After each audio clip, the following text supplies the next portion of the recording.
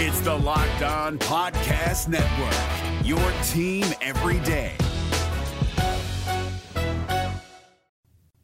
If you hadn't heard, BYU had a scrimmage. I was at it for part of it. We'll talk about what I observed and also what I am hearing from people that were in full attendance at the scrimmage. It's all ahead on a special edition of Locked On Cougars.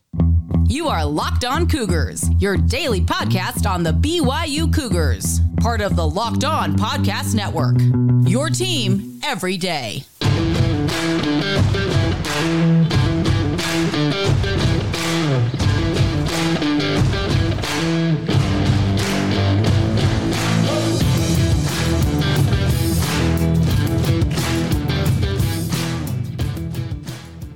What's up, everybody? I'm Jake Hatch, your host here on Locked On Cougars, your resident BYU insider. Thank you for making Locked On Cougars your first listen of the day. Back on a Saturday with you guys. Did not anticipate doing this until Monday, but BYU media availability got changed on us last minute Friday evening. Email coming out saying, hey, we are going to have media availability in person at the stadium tomorrow after BYU scrimmage. We obviously were able to watch about 20 minutes of said scrimmage. Now, I'm not going to bore you with all of the details of the scrimmage because there were approximately 2,200 Cougar Club members, family, and friends of theirs in attendance at the stadium. I would guarantee that if you went to Cougar Board or any one of the other message boards you happen to frequent when it comes to BYU sports, inevitably somebody probably was there, took notes, and is disseminating that information. Now, there were plays made on both sides. Ben Bywater had an interception off of a play, I believe it was Darius Lassiter, what I was told bobbled it. There were touchdown throws made by Keaton Slovis as well as Jake Retzloff. Keaton Slovis is one thing you probably should note. Did leave after 3 series in this practice. A lot of people reached out to me. I was talking with them, said he ran up the tunnel to the locker room. There was concern that something may have happened, but word started to filter out about it that he was under the weather, and Kalani Sitake did acknowledge that in his post-practice or post-scrimmage comment, saying that he was under the weather. That's the exact terminology he used. What I understand is that if you were to do this with any other sport, it'd probably be like he had flu-like symptoms. Now, that obviously is not necessarily going to hold him out. He's got 2 weeks to get ready for Sam Houston State. Looking forward to that. It's a crazy thing. We're 2 weeks away from this evening. I'm doing this at 4 o'clock Mountain Time when I'm recording this podcast.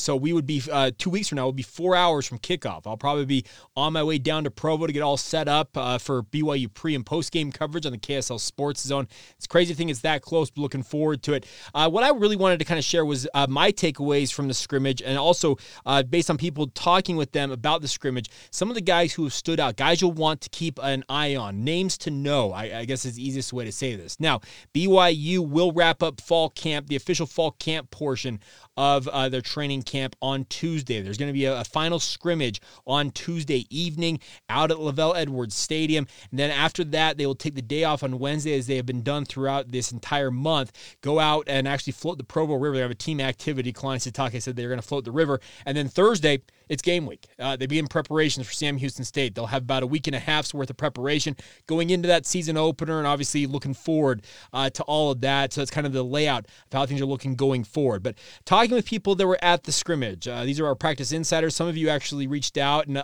offered to adopt me for a day to take me down to the scrimmage, and y'all know who you are, and I truly do appreciate that. It means the world to me you guys would do that. I could probably also just say, if I wanted to go, I probably could, because they don't really check tickets per se, but hey, I'm going to abide by BYU's media standards, so just so I stay in their good graces, obviously, but fun all the same to be out there. But the names to know from the practice today include the likes of Mason Fakahua.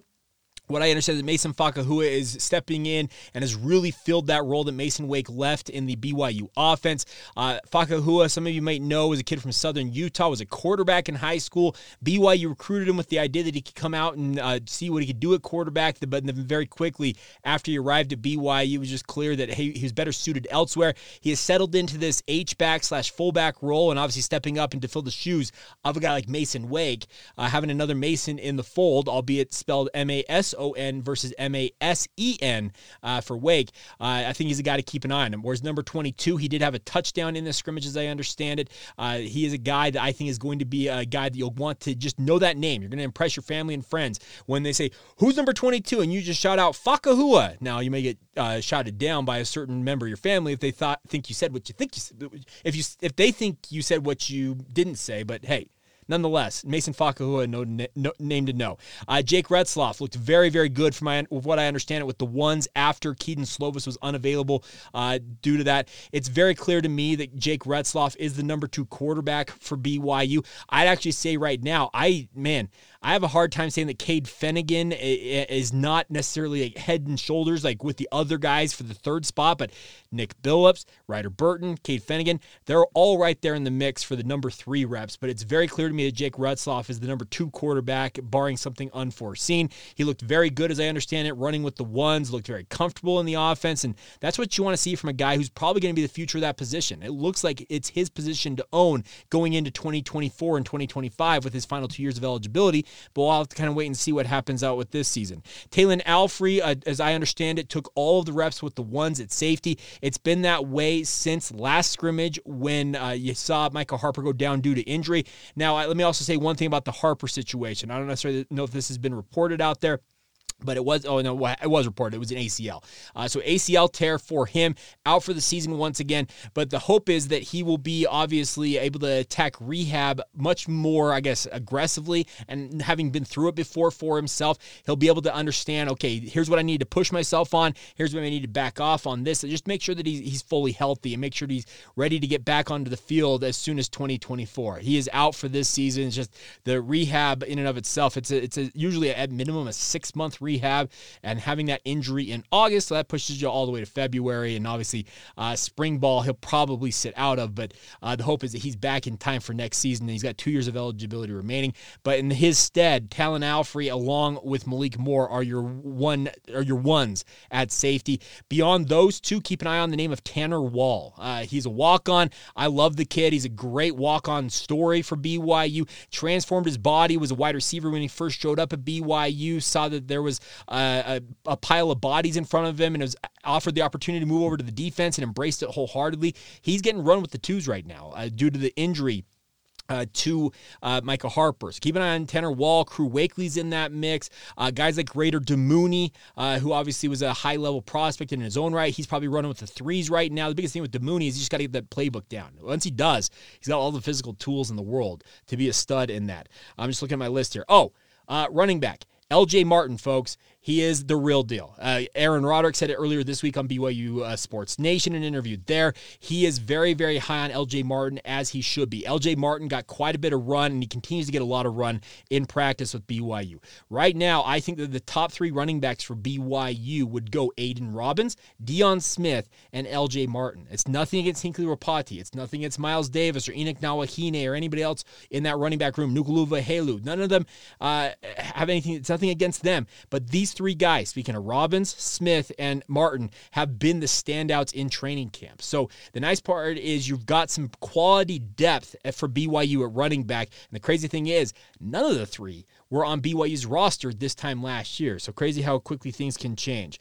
One other name to pay attention to on offense, JoJo Phillips. Talking with some people, they think that JoJo Phillips may not necessarily play a lot early this season, but do not lose sight of number 28. It's hard to lose him because he's all of 6'5", 6'6", and he's got great hands, and he's much faster than a lot of people give him credit for. The kid out of Southern California, high-level 3-star prospect BYU brought in. He's so far been very, very good in training camp. Like I said, I think it was my buddies over at Cougar Sports Saturday on KSL News Radio, Mitch Harper and Matt Baiamonte. They had a conversation with Fesi Satake, and Fesi laid out his top 6 right now in no particular order are Cody Epps, Keanu Hill, Chase Roberts, Darius Lassiter, Keelan Marion, and Parker Kingston. Those are the 6 I've been mentioning time and time again here on this podcast. It's been readily apparent that those guys are the best of the bunch BYU's got at wide receiver, and all 6 of them, by the way, are phenomenal football players.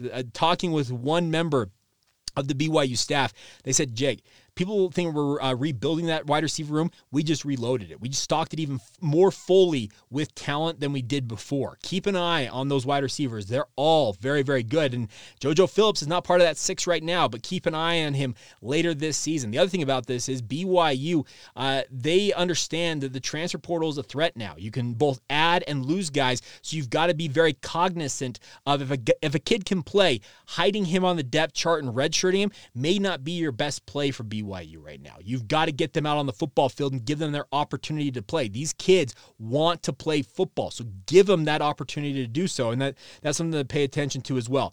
A couple of things with regards to guys that were held out. No Max Tooley, no Isaiah Glasker from what I understand. Also, no, I'm looking down on my phone here. They've got laying out in front of me.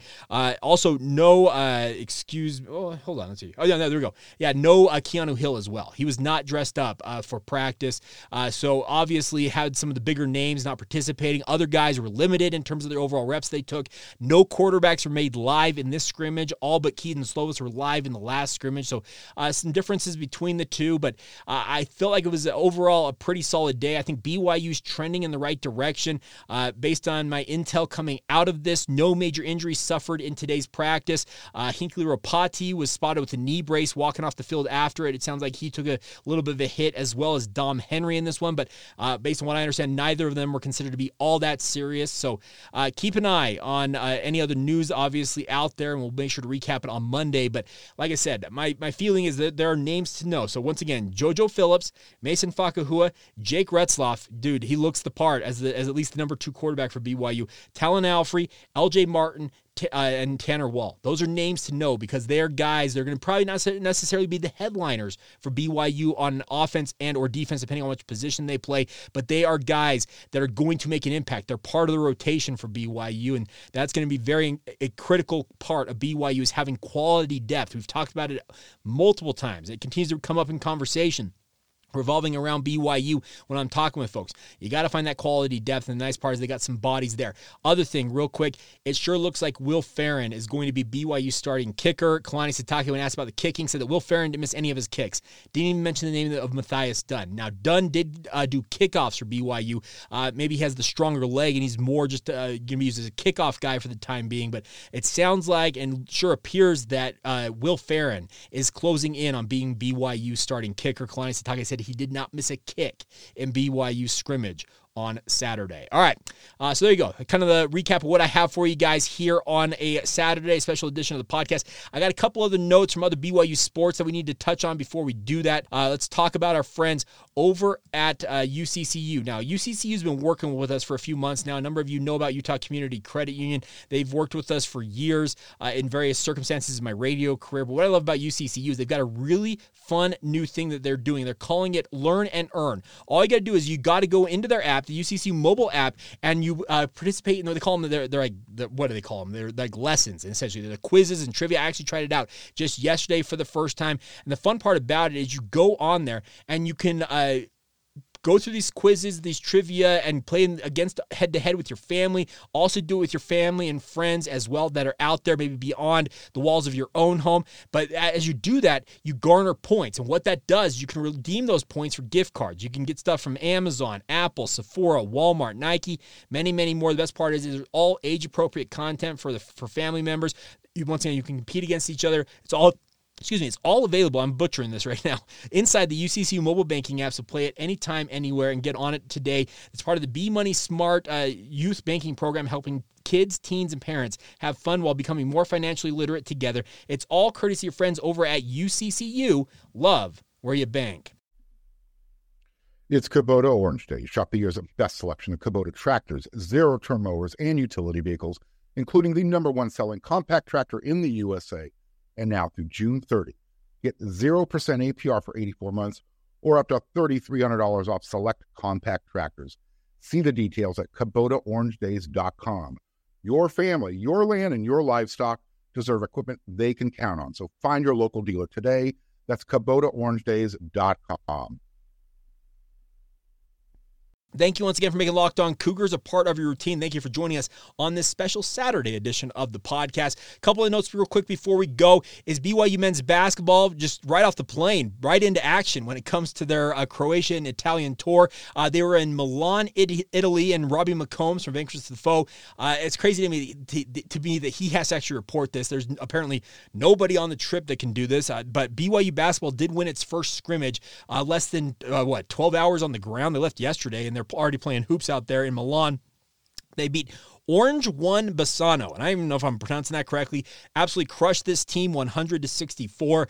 I did see, looking up who Orange 1 Bassano is, they already had played Bucknell, who's another Division I program in college basketball, and got blown out by them. So BYU's international tour off to a solid start, and like I said, right off the plane and right onto the court, but congratulations to Mark Pope and his team. A couple of you have asked me in terms of ability to watch these.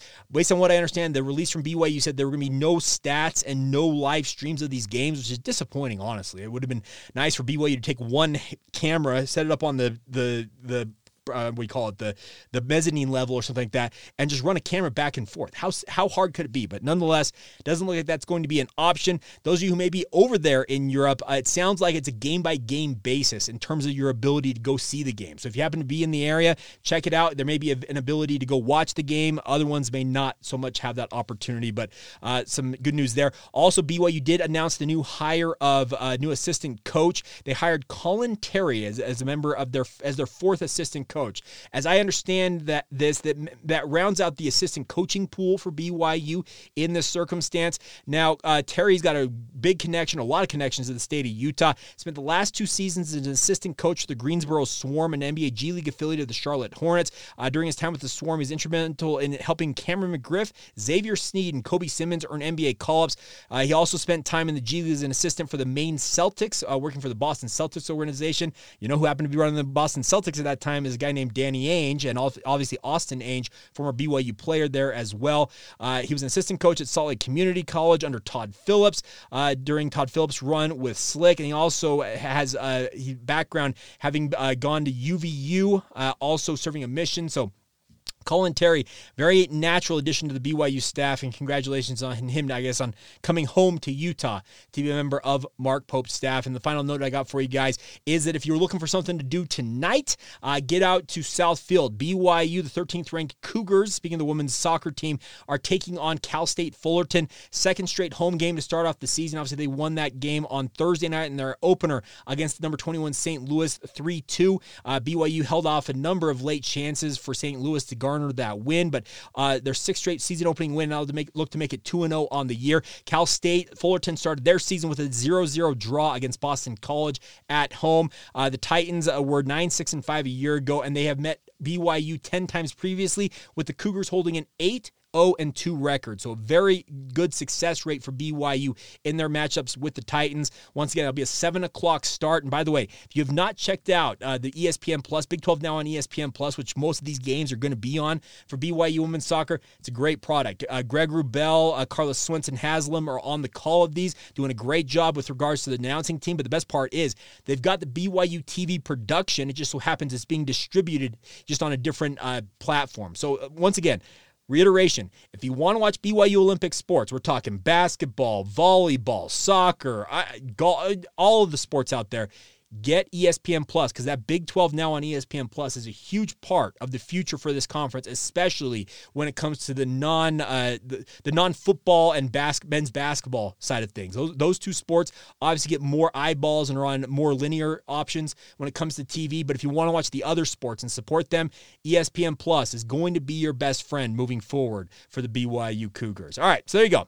Special edition of the podcast. I think we're all done now. So obviously, big thank you to all of you for your support. Anything else I hear coming out of that scrimmage, we'll recap on a Monday for you guys. Had a great conversation with BYU wide receiver Keelan Marion that I'm excited to let you guys hear next week as well. Got a few other interviews in the queue. So going to be a busy week ahead as BYU wraps up training camp and turns their attention to to game week prep for Sam Houston State. It's fun, folks. We're 14 days away. Get excited. It should be a really, really fun run up to the season opener, and looking forward to being out there with all y'all against Sam Houston State on September 2nd. Until Monday, have a great weekend and hope you guys are all doing well out there. This has been the Locked On Cougars podcast. See ya. Hey, Prime members, you can listen to this Locked On podcast ad-free on Amazon Music. Download the Amazon Music app today.